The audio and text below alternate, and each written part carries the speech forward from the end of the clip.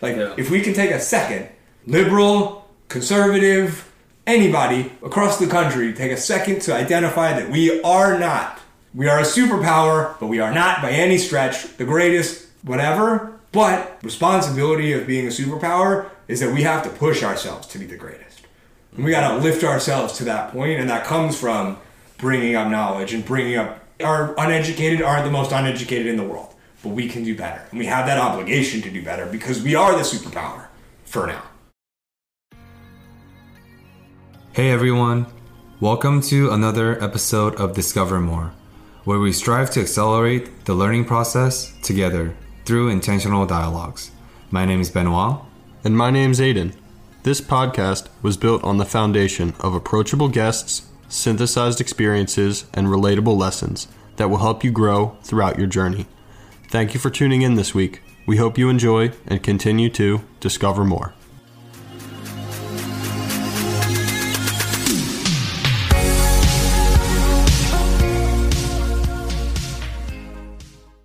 Absolutely. So, quick question for you, John. So, for someone who's in the trenches, so to speak, who is immersed in this political field, legal field, although you're not in the politics yet, with your future potential planning, how do you battle and balance your cynicism because of your hyper exposure on both sides of the spectrum versus your own mental health sanity, and how do you navigate that just throughout your day-to-day life, whether professionally or personally speaking? So first off, I try to take every day, one day at a time. I don't know what my future is going to look like. I know that, when I came to law school, I wanted to be in politics, and because I had a certain set of beliefs about the way that politics works and about how law is. First off, I'm in therapy and have been since probably the beginning of law school, just because I think everybody should be talking to somebody. And I don't have any disorders or anything diagnosable. It's just nice to check in and be like, hey, here's what I'm thinking about. And sometimes those sessions just turn into I don't know what I want to be when I grow up. I'll have to pick kind of a specialty, if you will, in law at some point, because I can't just go out there and be like, I'm a lawyer now. I have to do a thing. And figuring out, how my identity lines up with career paths. It's just nice to talk to somebody about that. So that definitely helps. Work out, go to the gym, friends, family. Pretty much the standard operating procedures, and you got to make time for them, and you got to just do them. And like I said earlier, my phone gets 100,000 notifications a day with every stupid news thing that happens, an opinion article that comes out, and this stock moved that, and that politician said this, and this country said that, and I like to be that up to date. But I also know that at 11 o'clock I put my phone on Do Not Disturb and it's away. And when I'm at the gym, Do Not Disturb, block the timeout. And cynicism is tough. That's the hardest one, especially since probably 2016, because I'm also a business guy, and I like to think that numbers and data don't lie. And I thought that 2016 was going to go in a particular way, and it's not. And it reflected a particular experience that was existing in this country that I wasn't lending credence to. And I had not yet been given an education in being comfortable, being uncomfortable. And so the fact that a sufficient enough of people were experiencing something that I didn't want to believe existed resulted in the election results that happened, challenged my belief in what was happening in America at the time. And it sucked because it wasn't what I thought was right. And so that was the beginning of cynicism. Since then, small wins here and there, little stuff, therapy, friends, family, and the Philadelphia Eagles. As much as they fuck me up sometimes, the Philadelphia Eagles. Always a good time. Yeah, I mentioned that particularly because I shared this with the previous guest, Malaki, that we interviewed last week. And since this recording is taking place in September, you may be aware of this since you're very informed. September is Suicide Prevention Month. And I share that because I will be in the process, and next year I'll be taking a hard pivot from my current policy realm. So I work for an NGO, and so I work with the government on the hinges of politics aspect, and I find myself very disheartened and becoming gradually more and more cynical for the past few years, which is the reason why I made it an intention a very, very primary intention to not expose myself to the news and the outlet. And we shared about this a little bit before we started recording, that for the longest time, including during my college days and my grad school days, I subscribed to the idea of information is power, right? Knowledge is power. And I think there is difference between information and knowledge, but for the current political climate and the current conversation's sake, I just want to focus on information aspect. I realize it's, for me personally, and to me, it's more about appliances power. And what I mean by that is it's explained that it's not about what you know and what you perceive and what you receive from the information, but what you do with the information. How are you applying to your day-to-day life? And for me personally, because of my current involvement in mental health with the government, with the policy, I realized information wasn't power for me. I felt weak, I felt powerless, I felt not nihilistic, but I just felt very insignificant in terms of the large process of the complications, the complexity, and I realized I didn't have the power to influence that in a positive way. So I think, for not just because the thematic of this month being Suicide Prevention Month, but I think a lot of people share that similar mindset as I do. A lot of people in their late 20s like we are, they don't read the news. They don't subscribe to the news for the exact reason. And for you, who listens to and who watches both sides, I know you told us earlier that you watch Fox because it's important to stay informed, not because you necessarily agree with what their opinions are or their stances. So I thought it was really valuable to share some of the things that you're doing. And I think the toolkits, and I think the importance of mental health should be discussed every step of the way. And like you talked about, you take every single day as it is, and you take every little wins as they are to help you with your day-to-day life. So I thought that was really useful, and thanks for sharing. Yeah. I think it's also, we go to the doctor every year to get a physical checkup. We go to the dentist every 6 months to get our teeth checked. Like, we take care of our physical body. That's a proudful thing that you do, you know? Insurance companies want to pay for your yearly checkup because it's more cost effective for them to pay for the yearly checkup than to wait for you to get cancer and have to pay for that later. Like, it's better to deal with your 6-month cleaning than a root canal in 3 years. Like, the fact that we haven't considered mental health to be as a part of the whole general health thing is crazy, which is why, led off the answer to that question by saying that I'm in therapy, because that should be a thing that we talk about as just normal.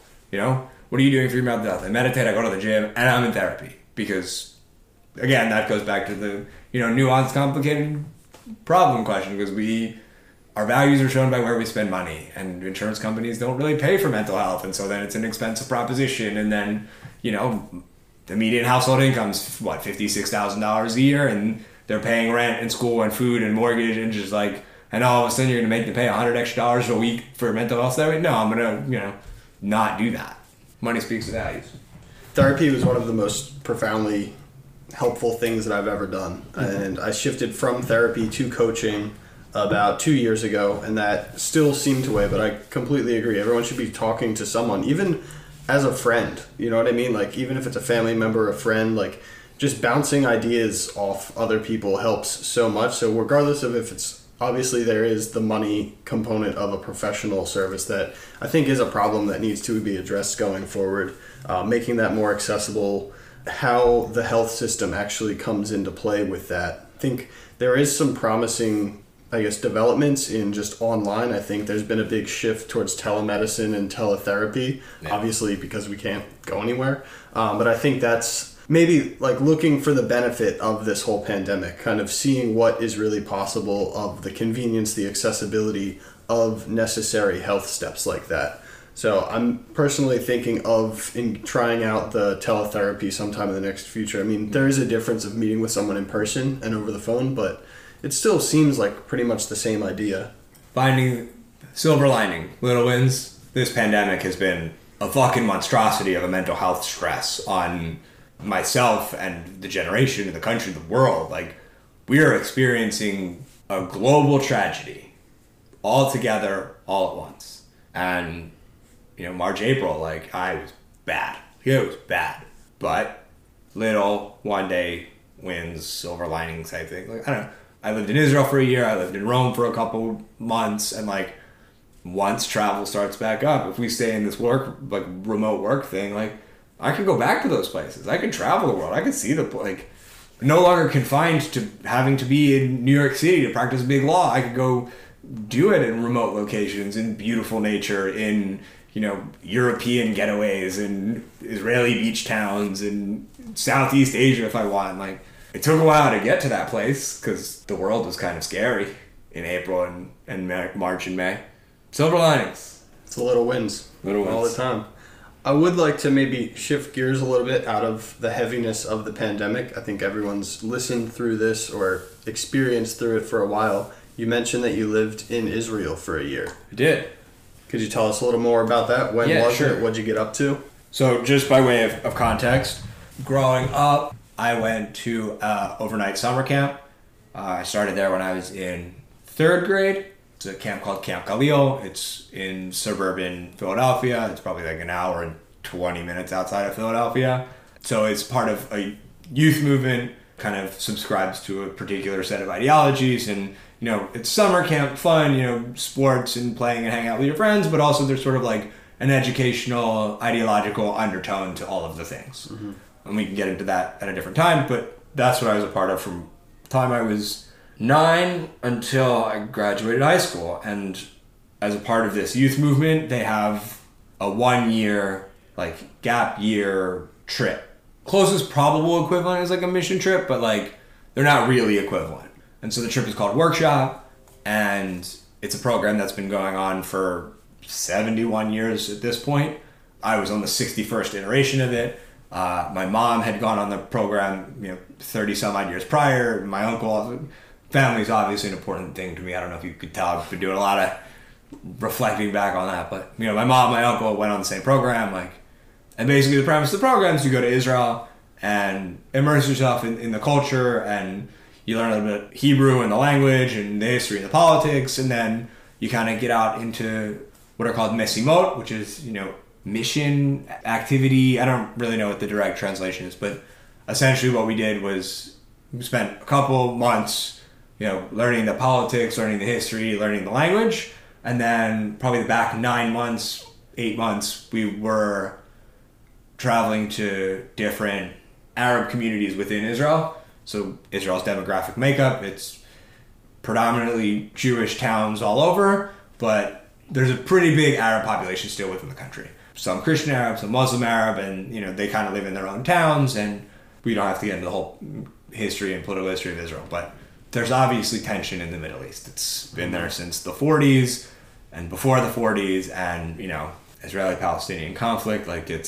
people know. And so basically the premise was that we went on this trip, we lived there, we learned it, we kind of immersed ourselves in it, and we were this English, Jewish, labor Zionist group that would go into these Arab towns and teach English in high schools and after-school clubs.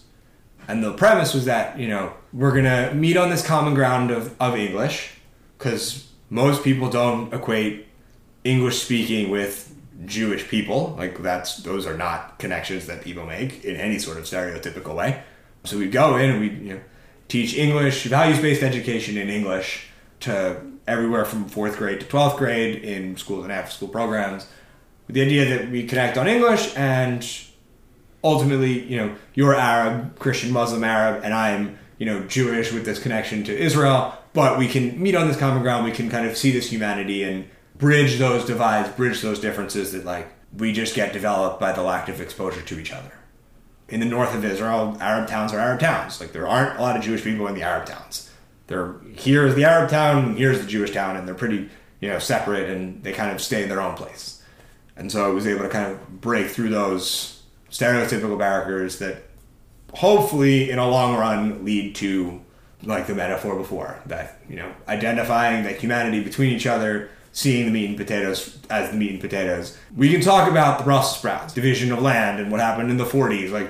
All of that can be a conversation, but getting through that first barrier of identifying the humanity between two people. So that was sort of the mission of the trip. I spent a year there doing that. Did it with about 22 other people.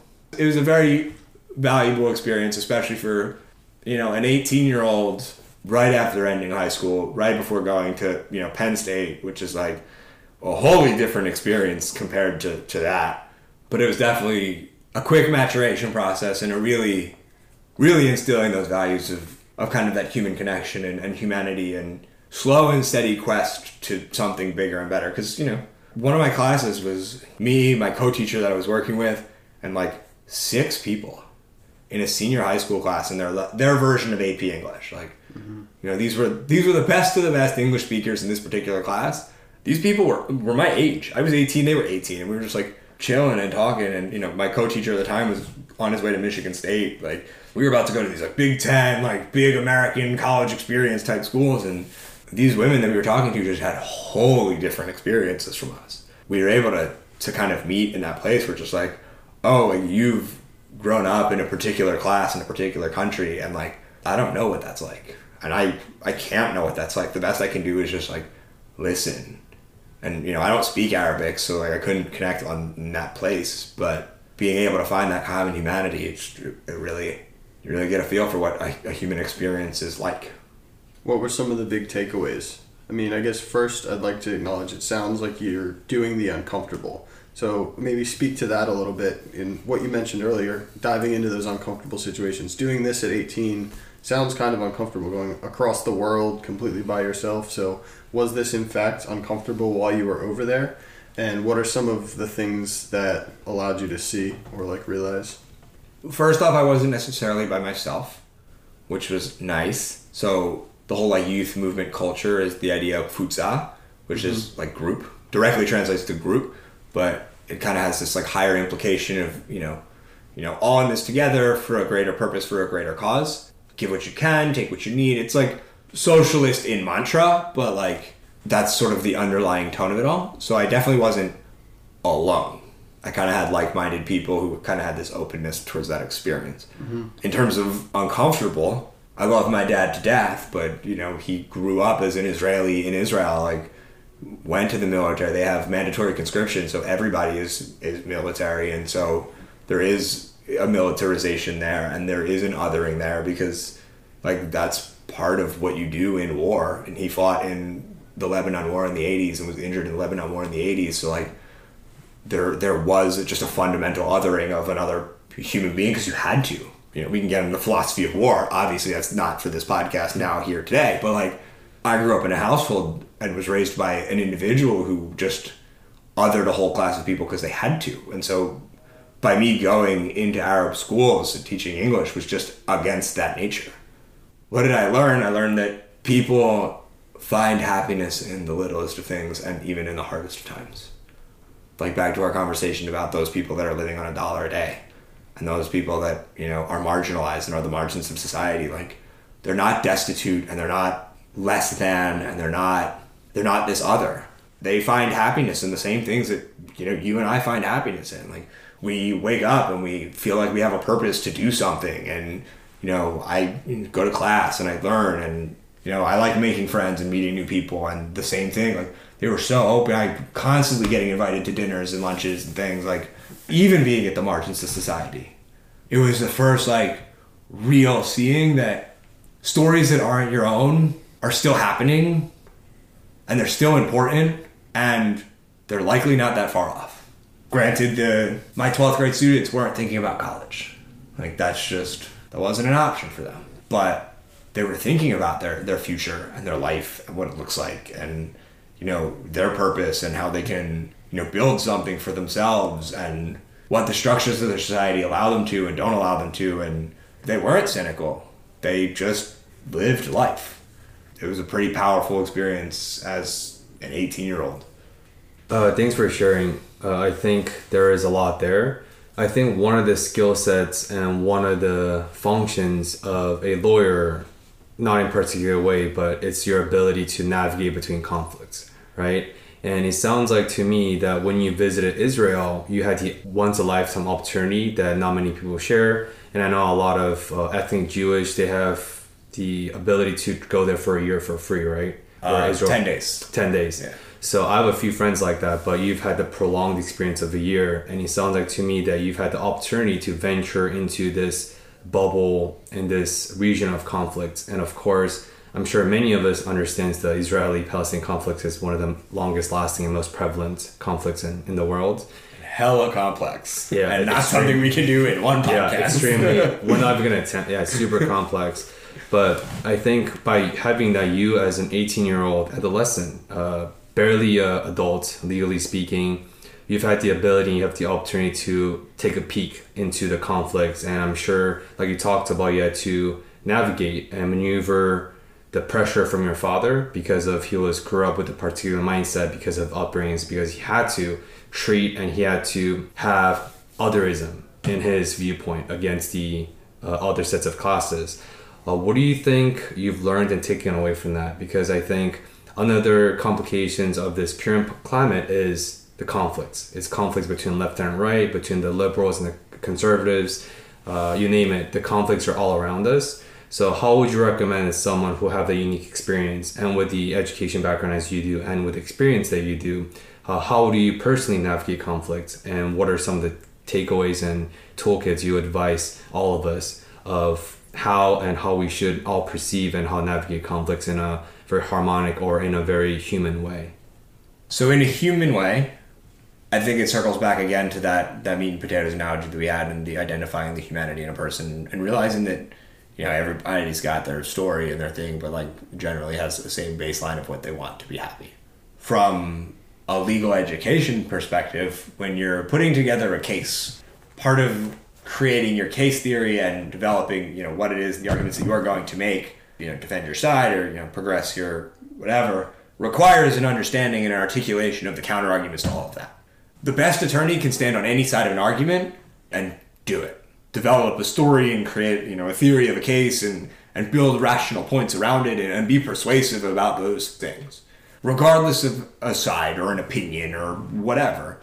Because true conflict arises where validity lies on both sides. Like, where there validity in the sense that, like, your emotions that you're feeling are valid, you have to validate that. Sets of facts and data lend to validity, you have to validate that. Where there is validity on a particular point on both sides, you lead to conflict. If all of us agree that the sky is blue, science says so, all of our feelings say so, all of our shared experiences said so, there are very few people out here looking up at the sky and saying it's not blue, perhaps the people on the West Coast who it's smoky. But like, that aside, most of us just kind of agree, sky is blue, no conflict. Because there's no validity to the fact that the sky is not blue. When you reach points of conflict, understanding the points of validity on the other side better allow you to deal with the conflicts. A, in terms of, you know, sense of winning. Like, if you want to win a conflict and you know what's coming from the other side, you're just going to do a better job. But B, in terms of like the empathy that underlies that, if you can lend credence to somebody's like, oh, that's a good point, that's real, that allows for the connection on both sides and stops being so contentious. And this piece of validity is good, and I'll accept that and really feel for that. Yeah, so human element, and from a legal education's point, like recognizing the sides of an argument and the valid points that each side of a conflict might have. That's an awesome point. I'm a little hesitant to make a sports analogy, but we've been running with the Eagles, so I might as well run with it. But it's like studying game tape. You know, the offense is going to look how the defense plays, the defense is going to look at the offense. And similarly, when managing conflict, whether that's political, economic, like no matter what the conflict is, you need to see where the person on the other side's coming from. Just how Carson Wentz needs to know what the defensive backs are going to be doing. You need to know where that person coming to, what your audience looks like. Similarly with writing, you need to know who you're writing to in order to connect with that audience. I mean, it's fundamental to pretty much everything across the board. So I'm really glad that you brought that up, and I think applies pretty much to everything. Have you seen The Newsroom? Yeah. Not the whole thing, but a few episodes. You need to have seen the first 6 minutes. That's like, like I said very early on in this conversation, it's like the recognizing when your beliefs might be wrong. What you think and what you experience are valid, but your beliefs and what you understand to be true might be wrong. Mm-hmm. Once you can break that piece, the rest is easy. Because then you get on that other side of being comfortable being uncomfortable. Mm-hmm. And then new information becomes like, oh, I like this because it can help me better understand the world that I live in. Not, oh, I don't like this because it contests my reality. So the first 6 minutes of The Newsroom is that main character, the sorority girl comes up and says, what makes America the greatest country in the world? And you know, the guy on the side says freedom and freedom. And the woman on this side says liberty and some other bullshit. And the guy in the middle says the New York Jets. And they're like, I'm going to hold you to an answer. Like, not the New York Jets. And he goes, there is zero evidence to support the fact that the United States is the greatest country in the world. We're 27th in math, 27th in literacy, this, that, the other. We lead the world in 3 categories. Number of incarcerated citizens per capita, number of adults who believe the angels are real, and military spending where we spend 26 of the next people, 25 of whom are allies. This is not the fault of a sorority girl like yourself, that you're in fact part of the worst generation, period, ever generation. He just goes like off on a tangent, and like, it is fact that the United States is not number one in most categories aside from like GDP, dollars we spend on incarcerated citizens and military spending, where like what he said is fact. Like, it's just, but yet here we are, Star Spangled Awesome, like we're the best country there. Like, if we can take a second, liberal, conservative, anybody across the country, take a second to identify that we are a superpower, but we are not by any stretch the greatest, whatever. But responsibility of being a superpower is that we have to push ourselves to be the greatest. And we got to lift ourselves to that point, and that comes from bringing up knowledge and bringing up our uneducated are the most uneducated in the world. But we can do better. And we have that obligation to do better because we are the superpower for now. Like the accountability piece of it, right? You know, like holding ourselves to an accountability of not letting crazy stuff happen or not... Holding yourself to an accountability and also not cheating. You guys go to the gym. Yeah. You're like, I'm going to do, 3 sets of 8. And then on 3rd set, you get to like 6, and then you kind of do 7, and you're like, that's good enough, I'm out. Yeah. Do that on every single workout that you do for decades, you're just not going to get results because you're just shortchanging yourself. Yeah. And so here we are. We're like, we're the best healthcare system in the world. Sure, we have some of the best healthcare in the world here. But like, here we don't. Yeah. Like, if we really want to be the best healthcare in the world, how about we get this down here? Like, let's get 10 more million people to get this kind of healthcare. Or 20. Like, I'm not asking for everybody. Do I believe in universal healthcare? Absolutely. I think it's the smart idea. Do I think we should get there tomorrow? Fuck no, there's no way. Yeah. It's just not happening. Yeah. You've heard of the notion of brave space versus safe space. I think we share very similar beliefs in some aspects. So I personally am against the idea of safe space. I'm against the whole concept. Because safe space is designated to create a safe space where you can speak your mind without the consequences of speaking your mind. But safe space has evolved for the past 10 years into sheltered space, right? Yeah. And the thing that in Teach America and a lot of nonprofit we push for is, nonprofit is weird, right? Because a lot of us are SJWs, like social justice warriors, who are gung-hos about everything. I'm against that as well, because nuances once again. But one thing that we do talk about is brave space, where it's not about being safe, but it's about seeking discomfort and having the intention to have the intellectual dialogues and conversations where I listen to your agreements or disagreements and we let the ideas flow and see where that leads us. That's brave space. What's the basis of bravery, though? By being uncomfortable, by willing to say something that may be controversial or different from the other side of the party without the fear of consequence or ridicule. That's brave. And I think it takes courage. Especially in today's censorship society, I think that takes extreme courage. So if it takes courage, how does one develop courage enough to be in a brave space? By doing the uncomfortable thing over and over again. And your upbringings, your genetic nature, nurture, everything, right? Okay. So many attributes. Because I like the idea. Brave space sounds like a great idea. Yeah. And this idea of being comfortable, being uncomfortable is a great idea. But it is, again, I think I said it earlier in the podcast, but like, it is very important that I recognize every time that I say it's important to get comfortable being uncomfortable, that I have a series of privileges that allow that to be a lot easier for me than a lot of other people. Mm-hmm. I don't have to exist in the world in a state of general discomfort. Mm-hmm. Because I walk out there and I'm a straight white male. And like, I'm 6 foot plus, like I'm not overweight, like all of the luxuries and the privileges of life, aside from some might argue my religion, but Judaism is not an outward appearance, so like I don't get judged in it on the bat. I get every possible benefit of the doubt. And because of that, it's easier for me to get comfortable being uncomfortable. I exist in a state of comfort, and then I have to step out to be uncomfortable. Mm-hmm. Like I have to make an intentional move to be uncomfortable. Yeah. Trans folk, black people, people of color, ethnic minorities, like they just exist already in a state of varying degrees of discomfort. Yeah. And so even just what I'm saying doesn't apply as much because when your existence already has some level of discomfort, you're comfortable being uncomfortable because you exist uncomfortable. Your hope is to get some time to be comfortable. My pitch of the comfortable being uncomfortable is to people like me who get the benefit of being comfortable most of the time, because it's our obligation as the people that get to be comfortable to step into uncomfort, to allow those who are generally uncomfortable to take on comfort. And so, like, brave spaces is a great idea, but it's brave for me to be uncomfortable, quote unquote.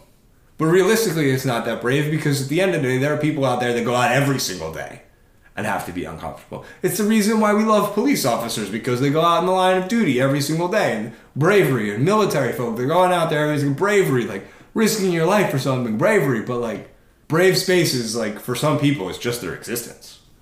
I think what really comes to mind there is the Maslow's hierarchy of needs. You can only be in a brave or safe space if you have that safety like reached at the end, and like as you move up, those additional ones are almost like privileges that you've been able to reach that past thing. Like, there's just so many layers to it all. And I think the other thing that I was thinking about in terms of brave space is there's an assumption of respect built in. Like, in order for a brave space to exist, you need to have respect, which unfortunately, because of this 20% Brussels sprouts situation that's going on, people don't bring respect to those conversations, which is why, I'm so grateful for this space to have this conversation with you guys. That also a sense of trust. Yeah. Trust, respect, like, that doesn't always exist with people that don't know each other, people that don't see eye to eye, people's coming back to the egos, people's egos get involved in those specific conversations. So I agree with both of you. It's a great idea, but I think in practice sometimes it's difficult because of all of those variable. But I agree that I'm not a fan of the safe space idea either, because I think that that's just turned into an opt-out for hard conversation. So what just happened, that was my intention with the question. So I like the concept you added, and I was going to add that. So brave state was intended for white people. Exactly. Because if you look at cancel culture, call out reverse signaling, who started that? White people, right? And the people who are usually most offended isn't us, it's you guys. In a lot of cases, right? So brave space wasn't intended for people of color, because when I talk about microaggression, when I talk about my racist experience, yeah, sure, they're unpleasant, but I'm not uncomfortable because I lived through that experience. Yeah, that's your normal. Yeah, I lived through that myself, and obviously I'm Asian, I'm not black, and obviously it's a lot more, way worse for them. So brave space wasn't... Again, worse is a qualifier. Like, how can we subject... That's another thing we got to get away from, just generally. People's experiences are hard, period, to them, because they don't know different. Yeah. So, my experience... I have all of the privileges in the world, but, like, there are things that stress me out, and that make me upset, and that weigh on my mental health, and they are hard to me. There are also those experiences for other people. The luxury for me and the privilege for me is that my hardships have nothing to do with the color of my skin. Yeah. And the things that are hard for me take 2 steps after I wake up in the morning, as opposed to the first thing that I wake up in the morning. It's 2 things down the road when somebody talks to me, instead of before they even get to know me. Like I said earlier with the point about when you meet conflict and like addressing the validity on the other side, like, we are so interested in the valid points of our own argument, because realistically speaking, if you're in an argument, you want to shore up your side first. You want to make sure that I have good arguments and my arguments are right, that there is no credence lent to the validity of other arguments. Specifically in this case, the hardships of other people. They are hard, period. Mm-hmm. Ranking hardships does nobody any good ever at all, because I can't know the hardships that come with being a person of color or a gay person or a trans person in this country, in this world. I can't, I won't, there's no way. I can listen and I can empathize and I can do my best to understand. I can't know. And therefore, the hardships that I experience will be my level of hard. Like, that's just what I understand to be hard. I have to recognize that there are hardships that other people experience that I cannot, will not, and will never understand. And they're allowed to, like, hold those hard, because at the same token, I have hardships that other people don't know and don't experience, and, like, might belittle because they'll belittle them, but, like, will weigh on my mental health and will be hard for me. To the extent that we can all do that, better world. Granted, sometimes we gotta recognize when we're wrong. Like, white people have done bad shit, and most of that comes from our inability to recognize the hardships of other people. I'm gonna leave it at that. Yeah, so that's called experience before insight. Yeah, so like, you can be as insightful as you can, but without the lack of relevance to the experience, you can only relate so much. Yeah. And I think, like, you talked about a few things, and one of them talks about is like the identity politics aspect, right? When you start to like hardship, when you identify everything as a group, you lose the nuances, which is what happens. Yeah. It also talks about the rationality piece. If you look at objectively, every consumer is not rational. That's a fact. Yeah. However, to themselves, there is no such thing as self-perceived irrationality. Because when you're about to enact a certain action, You rationalize it. you rationalize it. No one in this world would do something that's irrational to them. That's impossible. That's human nature. Really? Because I sometimes think that I do irrational shit, knowing that I'm doing irrational shit. We can get into that, talk about my Penn State experience, but like... So I think there's a lot of that. We could talk through Penn State, especially he did just mention it, and even because you were president at the frat for a while. I was. I think effective leadership might be a cool way to like bring in some politics stuff, some experience stuff, and just like leadership in general. When I ran, there were 3 other people who were running, and then the minute that I said I was running, they dropped. Like I said, hardships, it's the thing that encompasses your mind. When I was in Greek life, that was one of the most important things in my life. Looking back, obviously trivial, but like, and there was a lot of tension and othering and lack of understanding and lack of humanizing of just pledge classes between fucking sophomores and freshmen or juniors and sophomores. Like, there's just like this holy disconnect. Upper class, lower class. Yeah. It's crazy. And also, so API started like the year before I got there. So like, we pledged, like in a full sense of the word pledge. The founding fathers, the grades older than us, didn't. They were just like, the Nationals came in and they said, "You are the frat now. Welcome." And so it was this weird dichotomy of like, they obviously cared about the organization because they wouldn't have joined an organization if they didn't care about something, whether that's the fuckery that happens around being in a fraternity or like developing close relationships and brotherhood or, you know, being a part of Thon or participate, whatever the thing is that they cared about. They obviously cared about something to be a part of the organization, but they didn't quote unquote earn it by going through the pledge process. And so people in my grade and the grade below went through a more traditional pledge process. And so there was this disparity of like, you didn't earn this spot the same way I did. Mm-hmm. I think that I was able to speak that underlying feeling of like, they didn't earn this, why are they running this feeling? Mm-hmm. And it feels very like generational even, like they have no idea what it's like to actually start a fraternity and think they know how to run everything, but they don't from the upperclassmen. And so it was like, obviously the year in Israel helped because you mature a whole fuckload when you go off to another country and deal with one of the most contentious conflicts in the history of humanity. But, you know, again, being like at that precipice of conflict, like where people couldn't seem to agree with each other, being able to identify the things that both needed and being able to kind of make them feel good about the beliefs that they had. Because, like, my pledge class and the younger pledge class, they were fucking idiots. Like, they didn't know how to run a organization. Fraternity is different than organization. But, like, I'm going to say organization just for the sake of, like, discussion. But they didn't know how to run an organization. They just wanted to party all the time. And, like, that's it. They wanted to party all the time. Which, like, fair. That's why a lot of people join Greek life, because they want to party and they want to have, you know, girls over and they want to just kind of access to cheap booze. They want the debauchery. Like, it's an appeal. Like, it's part of the reason why I joined. Absolutely. It's fun as fuck. Like, I'm not going to, there are a whole set of issues and problems that underlie and undertone that whole thing, but it's fun as fuck. Yeah. And that's what one particular set of people wanted. And the other were just the new founders and the ones that the national organization had their eye on. And so, like, it was different. It was not, let's get the hottest girls here, or let's tier climb, or let's be the best, or let's, you know, throw the best party, biggest party. They were like, let's, like, you know, make good friends. Like, let's brotherhood and close relationships with particular sororities and, you know, measured parties and measured social events. Like, let's not blow a gasket on this one. And being able to kind of recognize and realize that both feelings about how an organization was supposed to work were valid, and, you know, trying to thread the line between the two of them was probably why I ended up as president, and probably what I spent most of the year that I was there doing. And it's funny because when you're 20 and 21 years old, you don't think about it like that at all. You're just like, I just want to help my brothers have a good time and like get through school and pass classes. But then I think that it was an incredibly valuable experience because I took it outside of that context. Like, I really try to make it a growth opportunity and a growth experience and dealing with conflicts on a regular basis. And I joined a fraternity because I wanted the debauchery and I wanted the craziness. So, like, I wanted to make sure that we had socials when we had socials, and I was going to get people in line and cleaning the houses when it needed to get done, and make sure that we were cool with the IFC when we needed to do what we needed to do with the IFC, and it was my job to make sure that all the friction was gone so that we could do all the fun stuff. Yeah.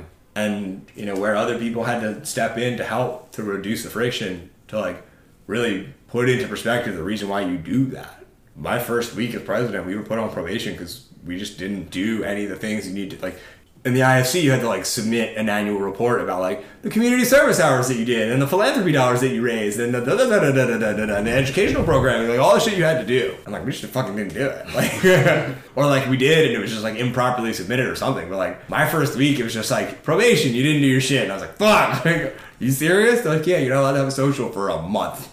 And I was oh my God, if I have to go here and can't throw one social for a month, there's gonna be a fucking mutiny on my hand. Somebody...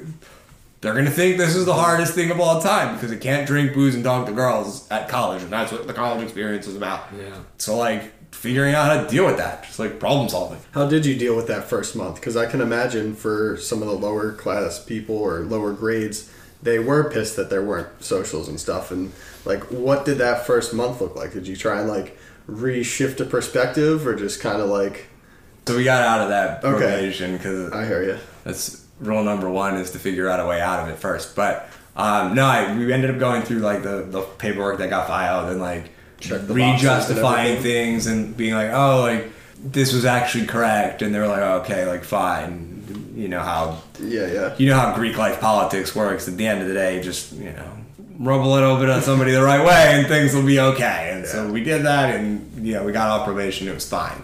But the nice thing about it is that people don't change unless they have to.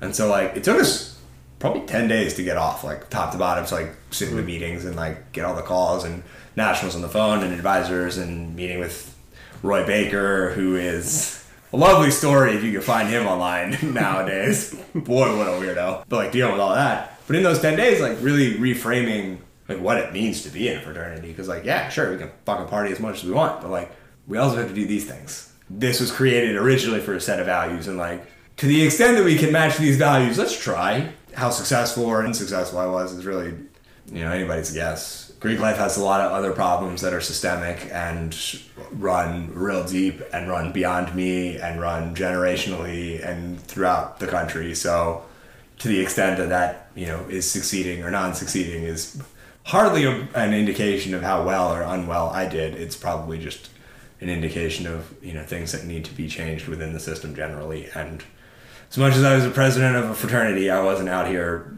changing Greek life culture on campuses generally. Mm-hmm. Still existing within the framework that currently exists, the framework of fraternities, as much as you can do for the specific time for the specific fraternity, it's still undertoned by what fraternity life around the country is. Yeah. Did it give you any insightful lessons to leadership in general, or just whether it's personal or things that you saw at other places that didn't work as well, things that you were doing that were valuable or weren't valuable, just kind of a holistic leadership lens? I think that it taught me first and foremost that leaders are at the front, not at the back, in a particular sense. I think this is Greek life, fraternity life specific. It's probably broader, but in this particular organization, it was better to mimic the behavior and do it and build buy-in that way. Mm-hmm. Lead by example, more or less. There was always this mantra that kind of undertoned my mind. So you want to clean the house. It was a fucking shit show. You have a social, there's beer cans everywhere, the floor is gross, there's trash everywhere. You have to clean it up because it's also where you live and where you do things and study and eat and chapter and it's your home. So trash is always an issue. Nobody wants to fucking take out the trash. Trash is disgusting. So there's sort of the three levels that I had in my head. There was I have to take out the trash because literally nobody else will do it. There's they'll take out the trash, they won't really want to, and we'll all take out the trash because we want to. It's kind of the idea of buy-in. Can you build buy-in to a specific vision, set of goals, set of values, whatever it is? I guess this is where the part expands beyond Greek life. Anything you're doing, any message you're creating, any legal argument you're making, can you create sufficient buy-in as to the people wanting to take out the trash themselves. To do the thing that is hard for themselves because it's better in the long run, or a 401k. Who the fuck wants to take out money for their 401k? I hate that. To take out $100 out of my paycheck every time, whatever the hell. Like, I hate that. The idea is that John in 30, 40, 50 years from now will be like, oh, thank you for doing that thing then, so that I can be comfortable now. I don't know. I mean, we live in a very good instant gratification culture, so overcoming that is really hard. Yeah, thanks for sharing, John. I think it's very cool that you are able to have the reflective ability in retrospect to reflect upon your experiences from your fraternity years. And all three of us were in Greek life, and all three of us in late 20s. And of course, I think it's cool, it's unique and interesting that you were able to extract the transferable skill sets from your college days into a broader, more macro aspect. So with that being said, you are someone with educational background, expertise, training, and you come with myriad of skill sets and experiences. So if you were to become a mentor and start a mentorship program for either your younger self or the younger generation out there, what are some of the advices that you leave our audiences with today? It's a good question. I think that first and foremost, the advice, so I got it from my dad my first year out of school, is that this is a long haul and life is a long haul and that nothing happens overnight. That being said, every single day you can do something, and whether that's learning something new or meeting someone new or taking a rest day because you need to for your mental health. It's a long, hopefully long life that you got ahead of you to build something. And to the extent that you can do that, understanding that your experience is your own and it's real and it's legitimate, but also there are 350 million people in this country and 7 and change billion people in this world, and those numbers are growing, and each of them have an experience and a story as fully encompassing as your own and as valid as your own, and also kind of similar to your own, like the meat and potatoes that we were talking about. It makes the fire and the conflicts, and it makes it a little bit more manageable and reasonable, and even dilutes it a little bit, because it's not, an enemy, it's not another, it's another person with a valid story and a valid experience going through a thing with a particular set of beliefs, and like y'all can meet somewhere in the middle where you're at, and you can have a conflict. You're allowed to have conflict, but you can do it in like a mutually respectful kind of way. Also, go Birds. So well said, man. Thanks for sharing. Go Birds indeed. And seriously, as the elections are starting to come up, I would love if people literally rewind 30 seconds, listen to John go through that, find the common humanity in everyone, find the common humanity with whoever you're talking to, whoever you're relating to, and it seems like a better world in that sense. So how can they connect with you if they have questions or would like to reach out and even share some of the things you're up to? So I'm kind of finishing up my law school education. Like I said, I'm at the Small Business Development Clinic, so I help in that space. If you want to be there, definitely reach out to me by email. I'm happy to talk to anybody, answer questions. John Shahar at temple.edu. Follow me on Instagram, John Shahar 2040. That's pretty much my socials. Just out here trying to figure out the best thing to do with life and make the world a little bit better of a place one step at a time. So, super powerful message to wrap up this episode. I mean, the message is so powerful that you could hear the jet in the background flying by to congratulate you for a message. But you always like to conclude your message with a flyover. But all jokes aside, we really, really appreciate the depth of wisdom, the depth of knowledge that you've carried on onto the show to share with both of us and to the listeners. And to our listeners, as always, we will include all the information, all the tags. And as always, if you have made it to this far, thank you for listening. Until next time. Thank you for listening to another episode of Discover More. We release a new episode every Monday on Spotify and Apple Podcasts, and would really appreciate if you have subscribed and shared this with your friends. We hope you enjoyed this episode and join us next week in the journey of discovering more through intentional dialogues.